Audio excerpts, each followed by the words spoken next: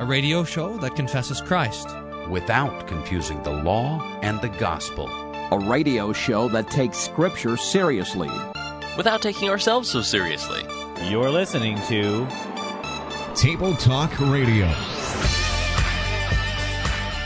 I don't know that I necessarily want the people to remember my sermon for a week as much as I want them to receive that Word of God right there. If this is a download of information, it's important that you retain that information.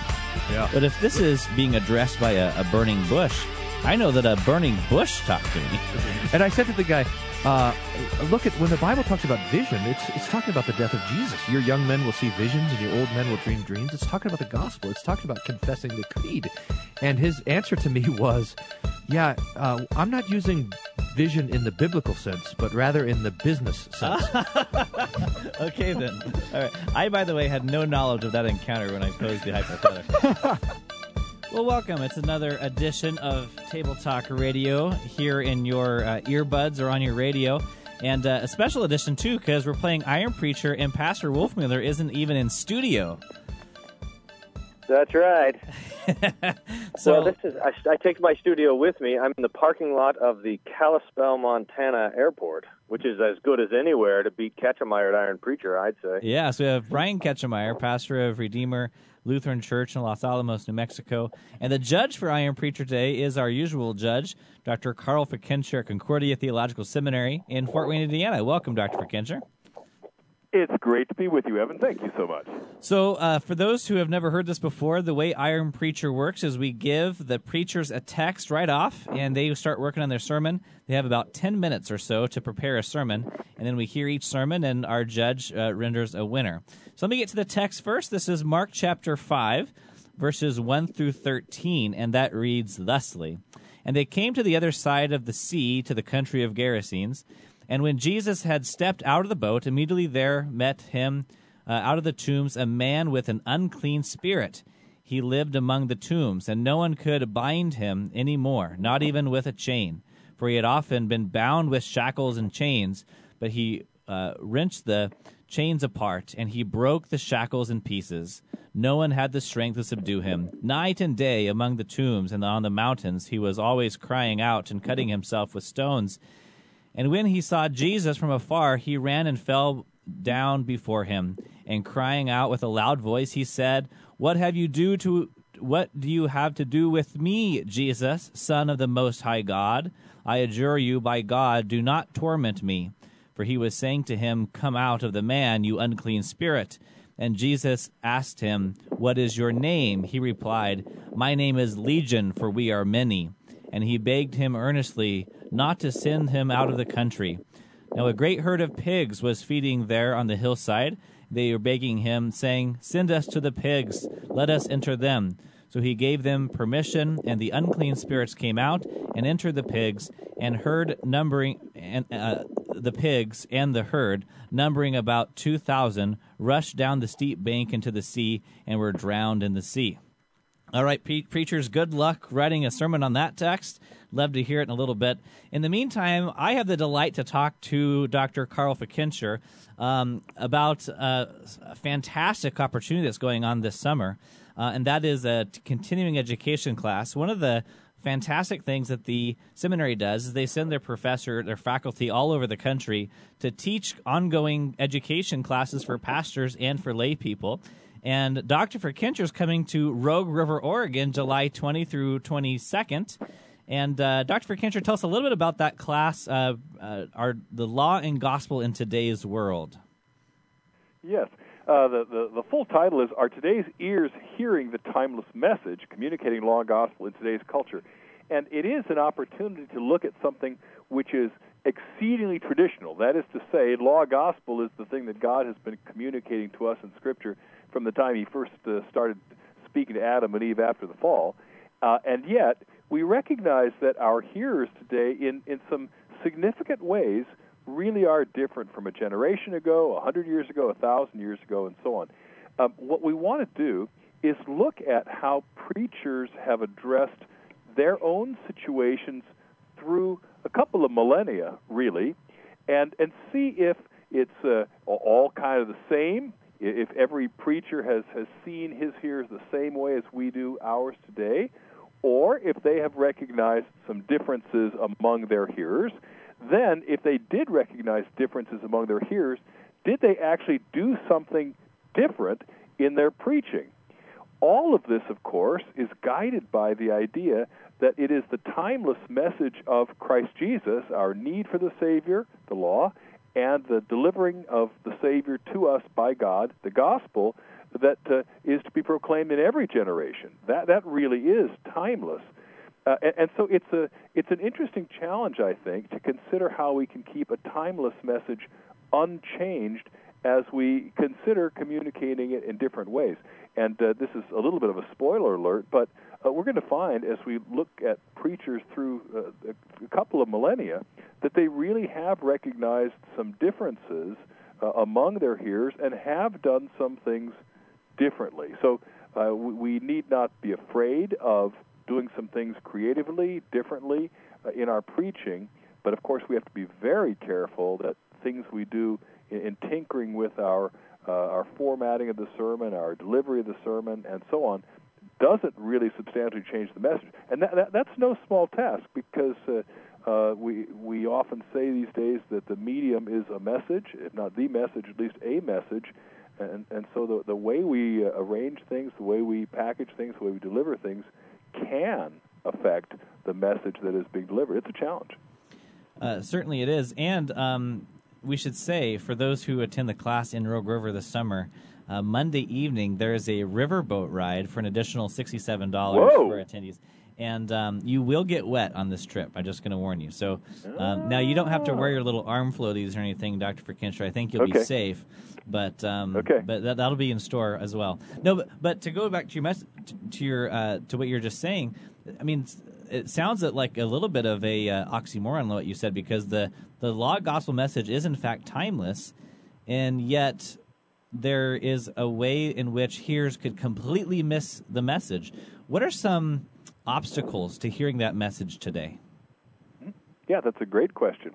Well, it seems that in the last several decades, the receptors, the sensory receptors of hearers have changed. Just one example. We'll go back a lot further in the course and move on a little further beyond in the future. But as one example, the Gutenberg revolution, that is the printing press in the 15th century, not long before Luther's day, caused people to do much more reading than they had ever done in the past. In the past, communication was largely oral, spoken and heard, and as soon as people started to read, they started to do more with their eyes, less with their ears, and it became a more focused kind of sensory perception, where one sense, the vision, was doing a higher percentage of the receiving than in the past, when someone hearing someone else speak would hear, of course, but would also see and sometimes even touch. So when the reception was more limited to just one sense, it became a really different experience on the learning end than it had been in the past. Now, more recently, when the electronic media has enabled us to see things, yes, but also hear things, and even engage other ways, like some of the electronic media does have the sensory, the touching as well, that actually changes the way people have come to learn. Preachers are still primarily working with a monologue format, one person standing up and delivering, and the question is, could there be other senses engaged? But if we do, does that change the message? And it is really a very dynamic kind of thing. This is another little bit of a spoiler alert, I suppose, but I'm certainly one who is exceedingly cautious in changing significantly some of the things we've done in preaching. And I think we can make a very good case for an awful lot of the things we've done traditionally in preaching still being very useful, very effective, as long as certain particular elements are in place, and those really are the specific law-gospel criteria that I'll offer and suggest in the course. Okay, one more reminder is the continuing education class taught by Dr. Carl Fincher of Concordia Theological Seminary will be taking place in Rogue River this summer, July 20th through 22nd. And if you would like more information on registration for that class, you can visit our website. Look into the description of this show at tabletalkradio.org, and you can find out more about that class. You can also probably go to ctsfw.edu for that information as well. But like I said, it's going to be a fantastic time in beautiful Rogue River. There's probably not a better place in the United States to go than Southern Oregon. And again, to enjoy the riverboat ride as well. Let's check in with our preachers. Evan, may I add one little other commercial? And I'm sure that people in Gallatin, Tennessee would agree that Rogue River, Oregon is the most beautiful place in the country to do this. But this very same course will be offered by the same presenter June 8th through 10th in Tennessee. So not that anyone would pass up Rogue River, but some might not be able to you get have there. your choice. You want to go to Tennessee and drink whiskey, or do you want to come to Rogue River and ride down the river?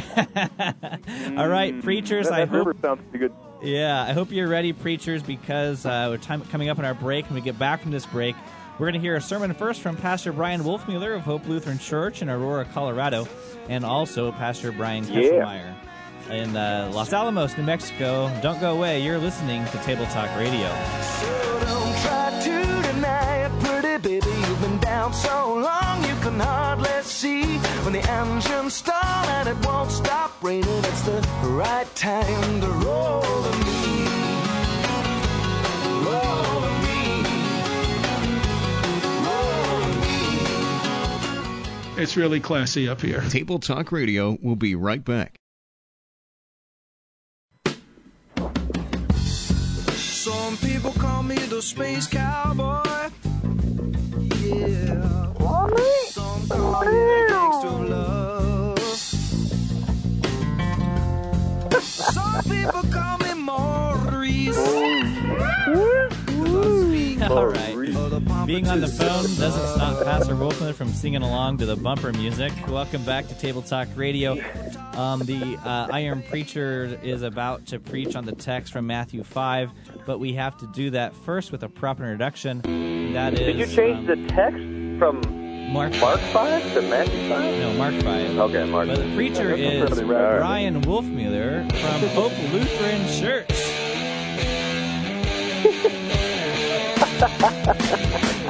That's more like it. That music makes me so angry, though. Yeah, that was going to be a lost sermon. Okay, Pastor Wolfmueller, whenever you're ready, you have 5 minutes, and a buzzer will tell you when you've gone too far. All right, in the name of Jesus, amen. The devil, dear saints, hates you, and he has wicked plans for you. Now, he doesn't want you to know this. In fact, he wants you to think that he loves you, that he wants the best for you, that God wants to come along and steal your fun and limit your life, that God wants to put ropes and chains around you and bind you so that you can't go where you want to go or do what you want to do. The devil has all the fun. God is boring. The devil has liveliness. God is a suppressing meanie who wants the worst for you. But if you want to see what the devil has in mind, if you want to see where the devil wants to take you, if you want to see what his plans are for you, then look at the exhibit of the text, the man in the tombs in Gerasene. Jesus goes, and there he is. He's naked or living in rags. He's afflicted. He's tormented, and he's tormenting. He's living in the tombs. He can't even live in the city. He terrorizes the neighbors. They tried to put chains around the man just to contain him, and he broke them. This is living in darkness and plummeting to death, and that, dear saints, is what the devil has in mind for you. That is his end game. That is his goal. That's what he's working towards. Make no mistake about it. All of his enticements, all of his allurements, all of his coming to us disguised like an angel of light, all of it is to end us up as in the tombs with this man. He is the wicked one who comes to kill and to steal and to destroy. But Jesus loves you. He truly loves you. And his plans for you are entirely different. His plan for you is life and salvation and the forgiveness of all of your sins. He comes to break the chains that bind us, the chains of sin and death and the devil. In fact, he comes to fight against the devil and to break his kingdom, to shine upon his kingdom of darkness with a word. Come out of him. And it happens.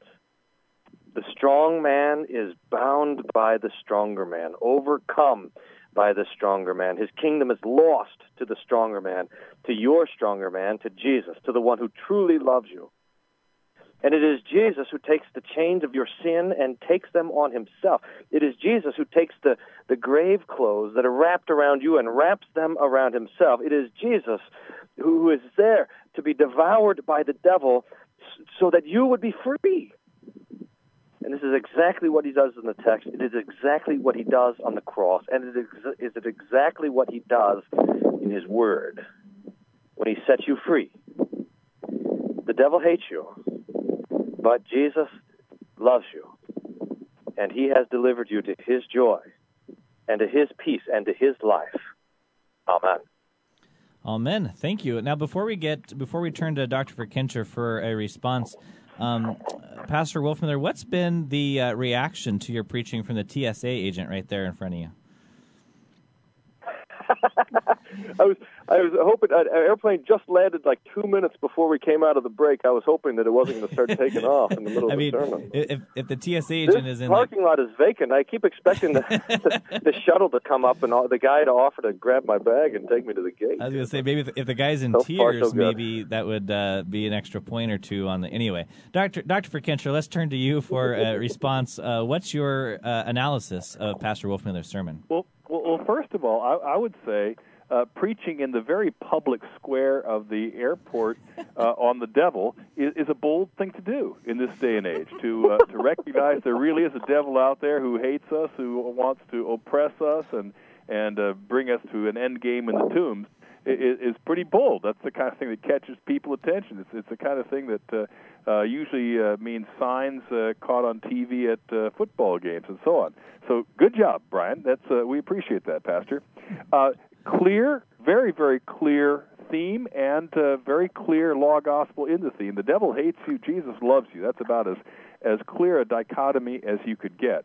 The imagery of the text is very rich. Of course, it is an historical narrative. It actually happened, but the thing that happened was so very, very vivid, so picturesque, and Pastor Wolfmueller did a good job of giving us that imagery. We heard grave clothes, we saw naked, we saw tormented, we saw darkness, we saw death. We saw, I love the term, the devil's end game. He wants to have you in the tombs with this man. Death was so obvious, and it was ugly. It was a scary kind of thing. Even picturing this poor tormented man being made so strong by the legion of demons that he could break the chains and no one could bind him. This was a very, very vivid kind of picture on the law side. Then you come back with the stark contrast. But Jesus loves you. We say that so often. We sing it in children's hymns. It could become cliche, but my goodness, is it ever rich and is it beautiful in contrast to what the devil has done? To say Jesus loves you after all that ugliness turns from law to gospel in a beautiful way. He offers life, salvation, forgiveness. He wants to break the chains, to break Satan's kingdom. And when he says the words come out, it happens. I liked Pastor Wolfmueller's reference of the strong man now being bound by the stronger man, by Jesus Christ. And I loved very much the imagery of Jesus wrapping the grave clothes around himself in order to set us free. All, he said, because of the cross. And, of course, that's where every sermon really must terminate. The place where every sermon turns from death to life, from law to gospel, from ugly to beautiful, from death to life and love, is always the cross of Jesus Christ. And that's very, very much the case here. That wasn't elaborated. It wasn't explained quite how that was the case. And actually, Pastor Wolfmueller must be catching that plane because he had a couple of minutes that he didn't use. There he might actually have elaborated for us a little bit more on how it is Jesus death on the cross, taking the sins upon himself, the sins that made us prisoners of Satan, and when those are taken away, we're set free from Satan. That really turns the tide, but certainly the cross was still clear there. And so I would say this is a very fine job of proclaiming the vivid text in a vivid way and making the law and the gospel quite unmistakable in what Christ has done for us. Good job. Solid job. Thank you. Dr. Verkincher, with just a couple minutes here, some people think, look, I never see this. I haven't seen demons. I've never seen a guy rip a chain with his bare hands. I've never seen demons go into pigs. Is this even historical? Is it even relevant? How can this even matter to my life? Yeah, that's a great question. I think one thing, obviously it's true that with more time in a full-length sermon, one could engage some of the alternatives that people are offering nowadays, whether it be insanity, epilepsy, all kinds of things are used as naturalistic explanations of demon possession. But what even this very brief sermon had going for it was preaching the event as just assumed to be an event, assumed to be historical. In certain venues, we really do have to do a lot of apologetics. We do have to argue the case for historicity of certain events like this when people are skeptical. That doesn't bring anyone to faith, but it does at least earn us a hearing. On the other hand, with most of our congregations, confessional Lutheran congregations, our hearers believe that what the text says happened. And so we normally don't have to make extensive arguments for the historicity. What Pastor Wolfmueller did was just proclaim that what the text says happened. And it's the agreement that a confessional Lutheran pastor to a confessional Lutheran congregation really does, for the most part, enjoy. Your other observation there about the relevance, this is also something we'd love to bring out with more time in the sermon, and to say that even though the number of cases we might observe of actual demon possession are few, can't say I've seen a single one in my life, nevertheless, the devil is the prince of this world, and our sin has made us subject to Satan.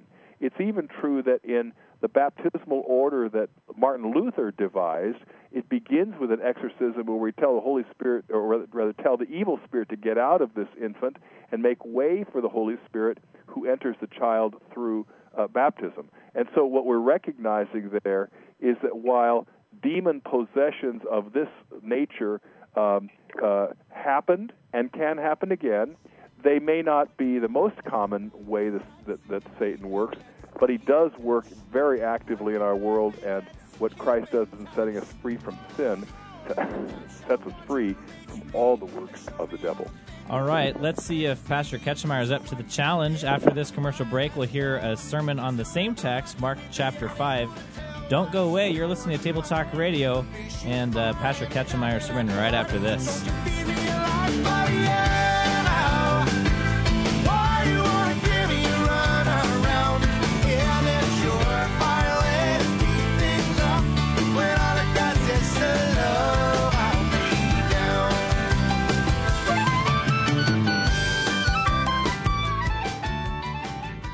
You're listening to Table Talk Radio, because cable's expensive.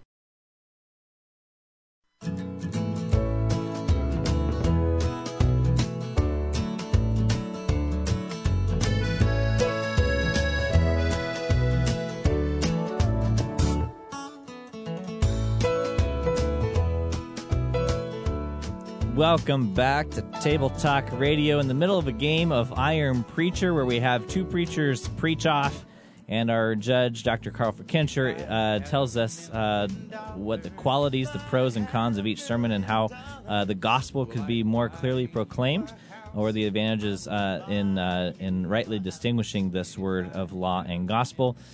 Before we need to have our proper introduction of our challenger preacher, that is Pastor Brian Ketchemeyer of Redeemer Lutheran Church in Los Alamos, New Mexico. Here comes a ready or not. Here comes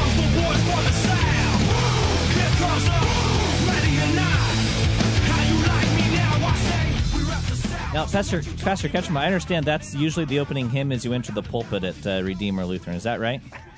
There you go. Only in the season of Easter. Very good. Okay, well, whenever you're That ready. does strike me as a very seasonal hymn. Yeah. Whenever you're ready. It's a Christus Victor hymn. There you go. All right. That's all. The pulpit's yours. All right. Christ is risen. He is risen indeed. Alleluia. Hallelujah. And this ascended Lord of ours, he will come again to judge the living and the dead. And we all will stand before him. And in fact, we will all bow down before Jesus. And we all will ask that question, what do you have to do with me, Jesus? Of course, we know the answer because God gives us the revealed knowledge of salvation throughout the Scripture, that Jesus is the Creator. He is the Redeemer. He's the one who has come to do these things for us, to give us life and to restore it, to release the captives by preaching good news. We need good news because we live in a fallen world, a world in which creation is corrupted, it is in rebellion against God, and the devil has enslaved us with a falsehood and darkness and uncleanliness before God, unholiness before God. And we see this in the passage here from the gospel text, that here's a man who is in this fallen creation, a man who is enslaved, a man who lives and dwells among the dead, the tombs. And this man is captured. He is part of the devil's dominion, and he cannot break free. Now, people try to hold him. They try to contain him. They try to restrain him. They bound him with shackles and chains, but none of this can help at all. It's all for naught. But then in walks Jesus, and this man falls before Jesus, and he says, what do you have to do with me, Jesus? Now again, we know the answer. Jesus is the Creator. He's the Restorer. He comes to release the captives and preach good news. And this man needs to hear good news. This man needs to be released. It's the same thing in our lives, that we all should meditate upon this question and think about this. We all will stand before Jesus at one day, and that we will all bow down. Every knee shall bow and every tongue shall confess. But before that day, we have this opportunity now to meditate on the truth. What do you have to do with me, Jesus? What do you have to do with me now in this fallen world and in the life to come? You see, we've all found ourselves as part of this captivity of the devil, this enslavement, this tyranny, and this oppression. And we are all captive. We are slaves to sin. Sin is what we do and what we do best. And we cannot contain it. We cannot restrain it. We try to put shackles and chains upon it so that we do not sin anymore, but it's all to no avail. And so then in walks Jesus. And just like this man with the unclean spirit, we ask that question. What do you have to do with me, Jesus? Well, we know from the Scripture that he comes to release the captives to preach good news. And so just like Jesus speaks to this man with the unclean spirit and says to the spirits, come out of the man, you unclean spirit, so too he says the same to us in the gospel message, the message of the cross, in which he bestows his forgiveness and his release upon us. And so as that man with the unclean spirit stands before Jesus, and Jesus then asks him a question, what is your name? And the man responds, Legion, because there are many of these unclean spirits that have entangled him. Well, Jesus then casts all of these unclean spirits out, and they go into the unclean pigs and into the sea. So again, the question is, what do you have to do with me, Jesus? Well, release you, and to preach this good news to you, to restore you, and to bring you out of darkness into his kingdom of light. And so he does the same thing with us. And now he looks at us and he says, what is your name? And you stand before him, you say, well, my name is Sinner, because this is what I've inherited from Adam, my father. And then he cast out these unclean spirits in us in the waters of baptism and gives to us a new name, that is saint. And so now we stand before him as new creation. And in Christ there is no condemnation. And instead of the devil oppressing us and reigning over us, Christ gives to us the gift of the Holy Spirit. And the Holy Spirit is restoring us and renewing us to the new life that we now have in him. That was a buzzer beater. I mean, that was like seconds away. It's like the three-point shot just leaving the hand into the... Oh, that was beautiful, Pastor Ketchemeyer. So, Dr. Verkincher, please, how would you bring an analysis to Pastor Ketchemeyer's sermon? Well, the question, of course, when you beat the buzzer is, did the shot go in? Was it a win? That's what I'm hoping to find out. That's what we're about to find out. Well, this was interestingly done, and I'm analyzing it even as I speak. There was a very clear theme here as well. What do you have to do with me, Jesus? It was introduced early, and it was used as an effective refrain. Initially, I felt that the question was rhetorically attractive, but wasn't really answered textually. Initially, I didn't think it really went to the question of a demon, or a legion of demons, in fact, inside a person saying, Jesus, what do you have to do with us, with each of us demons, those henchmen of hell? And that, of course, was the initial question. The answer to that is intriguing, that Jesus has come to break the oppression of the devil, to cast Satan's demons out. And then the next question, of course, what does that have to do with us? And I thought, likewise, I wanted to hear that addressed a little more directly initially. Now, I would say, though, as the refrain went on and was asked again and again, I thought it began to be more and more focused on where the text really would have it go.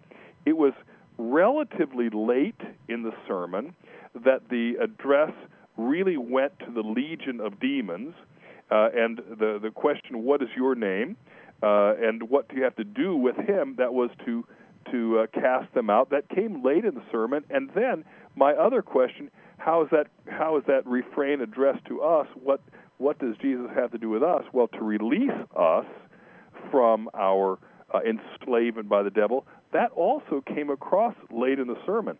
I liked very much the way the dialogue played out with us. When we asked Jesus, what do you have to do with us? He asks us, what is your name, as he asked the legion of demons, and the answer was sinner. But now Jesus gives us a new name, saint. Ultimately, I thought that the question was answered in the textual way. It was a little longer coming than I would have preferred. I would have liked to see the textual answers coming a little sooner rather than just the attractive rhetorical flourish. But in the end, I thought it really addressed the question from the text in a very good, solid textual answer, both to the demons. What does he have to do with the demons? He's come to cast them out. And what does he have to do with us? That is, he has come to release us from our enslavement. Ultimately, I thought that Pastor Ketchemeyer got to a very solid textual answer to the very clear theme that he had given us. So the question is, with just a minute before we have to take a break, did that buzzer beater shot go in and win the game? The shot goes up. Everyone holds his breath. 20,000 people in the arena wondering, swish! It went in? A winner. Oh! It went in. Pastor It went in. And the best part of it was, it really was a buzzer beater because I would say that Pastor Ketchemeyer was behind with 4 minutes to go, 3 minutes to go, 2 minutes to go, and his late, clear answers to the question beat the buzzer with a winning answer. Hey, congratulations, Pastor Ketchemeyer. It's a shame that Pastor Wolfner isn't here to hear all this. He'll hear it one of these days. I think he knew. I think he had a suspicion. So he's, I'm going to go through security and I'm going to hang up. All right. Well, that's all the time we have for this segment. And Pastor Fikentra, we're going to let you go. But I'm looking forward to seeing you in July and encourage all the listeners who want to come to sign up to the continuing ed class. The timeless message of law and gospel, and our today's ears actually hearing it. It'll be a delight. Thank you so much for the invitation today and for later on in the summer. Thank you, Evan. You betcha. Don't go away. More Table Talk Radio right after this. We're going to be talking with more with Pastor Ketchemeyer. Don't go away.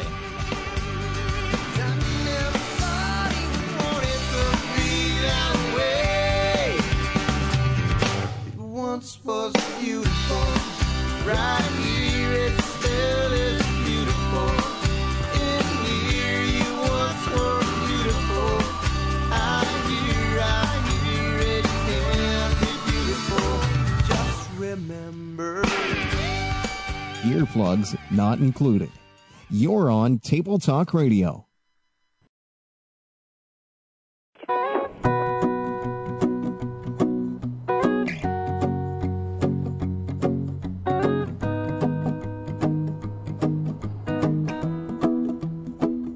Man, I'm glad I wasn't around to hear my shellacking. Welcome back to Table Talk Radio. Pastor Wolfmuller has just rejoined the broadcast, and boy, does had no idea what he missed.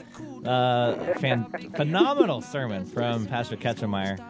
That will all I know. Go into that's all I hear. Brad gloating in the background that I lost. It'll go in the history books of Iron Preacher forever. Did you get to buzz him? He lost the title, right? Yeah. No, it's an honorary title. You can't lose it. It's like president. You know, even when after your term is up, you're still called Mr. President. That's how Iron Preacher is. Sure, it is. All right, so Pastor Ketchemeyer, you were just telling me what our discussion for this last segment is. What again? I was telling you. Yeah, justification. I'm interested in this from Pastor Ketchemeyer because he knows something about this that nobody else does, and that is, did the early church teach the doctrine of justification? How about that for a topic? Yeah. So we know. Look, this is what we know. We know that justification is taught in the prophets. I mean, forgiveness of sins was preached in Jesus' name. We know that the doctrine of justification was taught clearly by Jesus and the apostles. We know that by the time you get to the Lutheran Reformation, that most theologians coming out of the Middle Ages were, at best, very confused about the doctrine of justification and what it meant to be righteous in the eyes of God. Now, that has led some Lutherans to think, well, that means just there's kind of a blank in the preaching of the gospel from the time of, after John of Patmos dies, John the Revelator, John the Apostle, and then he dies, and then that's it.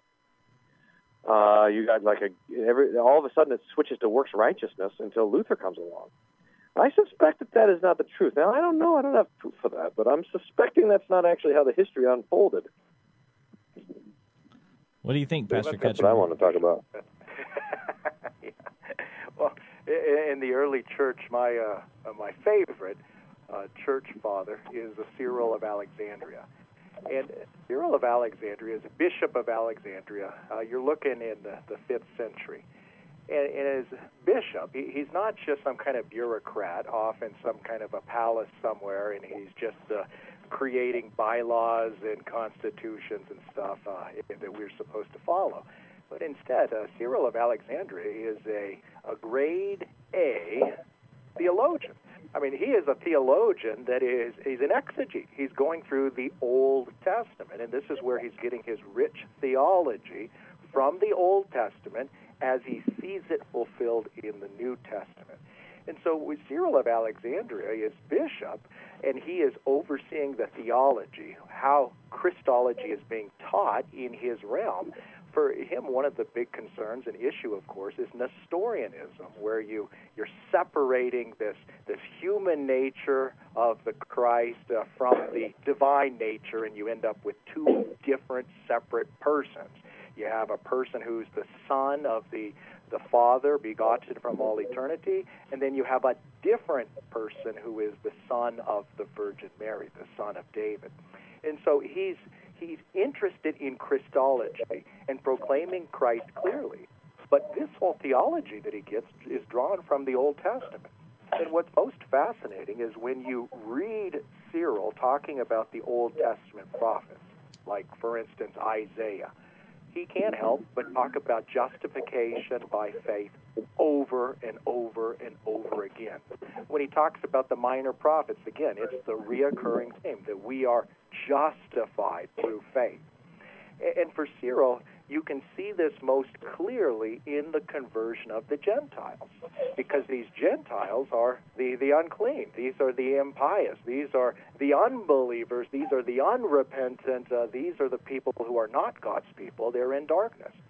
But that gospel message will come to the Gentiles and convert them and bring them to faith, and in that faith they are justified. They are declared righteous.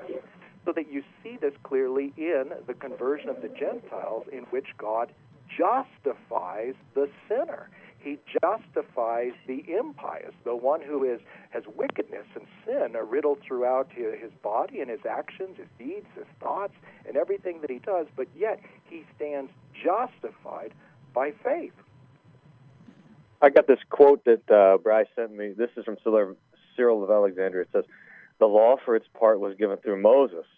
Remember why it was then that for what reason will Paul teach in these terms? The law came in with the result that trespass multiplied, and Scripture imprisoned all in disobedience so that it might be merciful to all.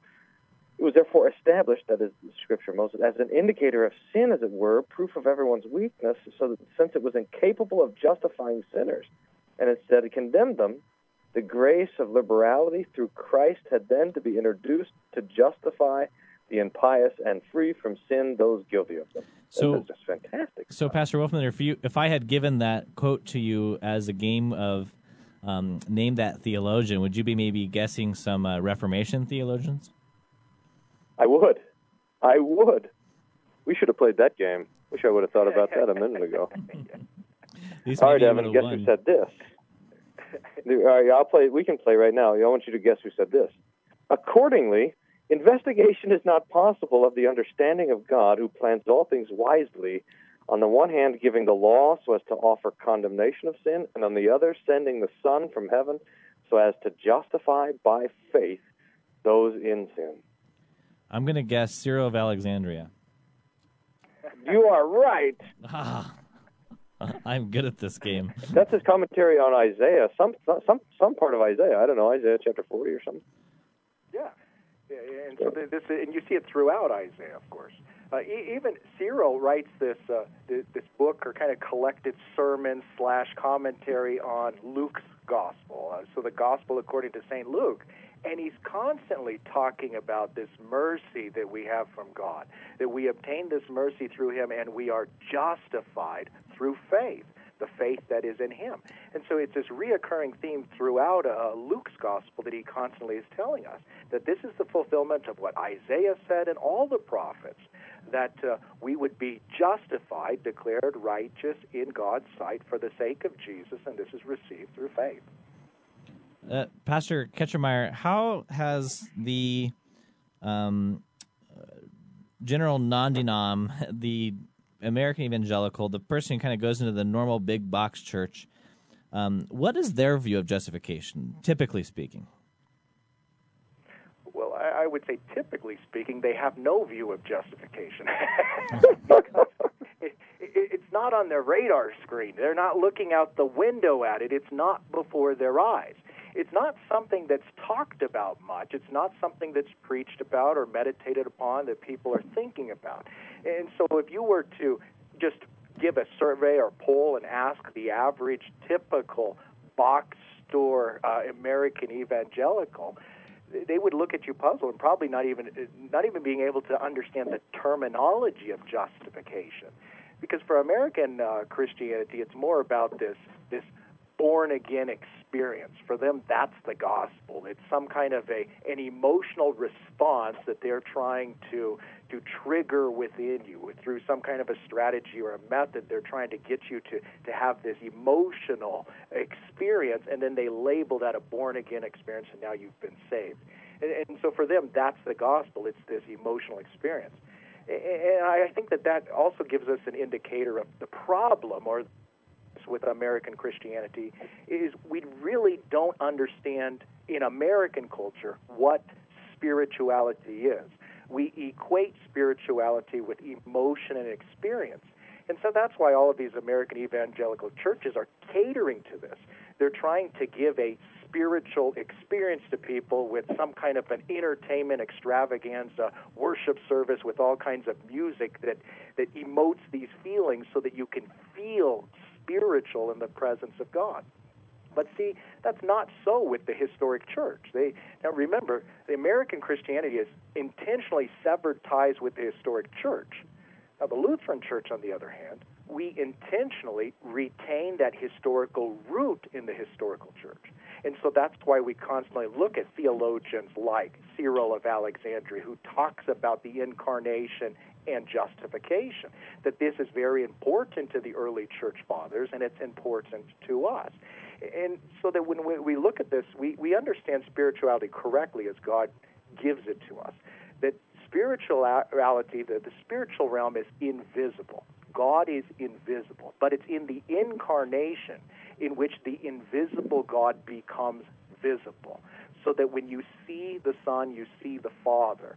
So that when you have the incarnate one, now you have God being revealed to you. You now see the unseen. And so the incarnation gives to us this spiritual reality in a physical, visible, tangible sense. Now, this, of course, comes through the preaching of the Word. Therefore, when we talk about justification, that's the preaching of Christ. That's the preaching of the Word. That's the declaration of our righteousness, which is Jesus. And so that is preached to us. It's a reality that is heard, and it's a reality that we cannot see or feel, but it's a reality that is spoken to us, that we now stand righteous before God for the sake of Christ. Well said. I got a question. Oh, we got to go, actually, but thanks for listening to this edition of Table Talk Radio. Where the points are like the game Iron Preacher. Oh, someone's a sore loser. Thanks for listening to this edition of Table Talk Radio. Table Talk Radio is not for everyone. Please consult your pastor before listening to Table Talk Radio. Side effects may include nausea, vomiting, headache, heartburn, hair loss, hallucinations, and aversion to incomplete sentences with aquatic imagery, psychosis, coma, death, halitosis, lung cancer, brain tumors, sleep gain, internal bleeding, internal combustion, a sudden craving to smell your backseat, claustrophobia, an uncontrollable urge to fight the Calvinists on Twitter, and falling off your treadmill. For more information, visit tabletalkradio.org.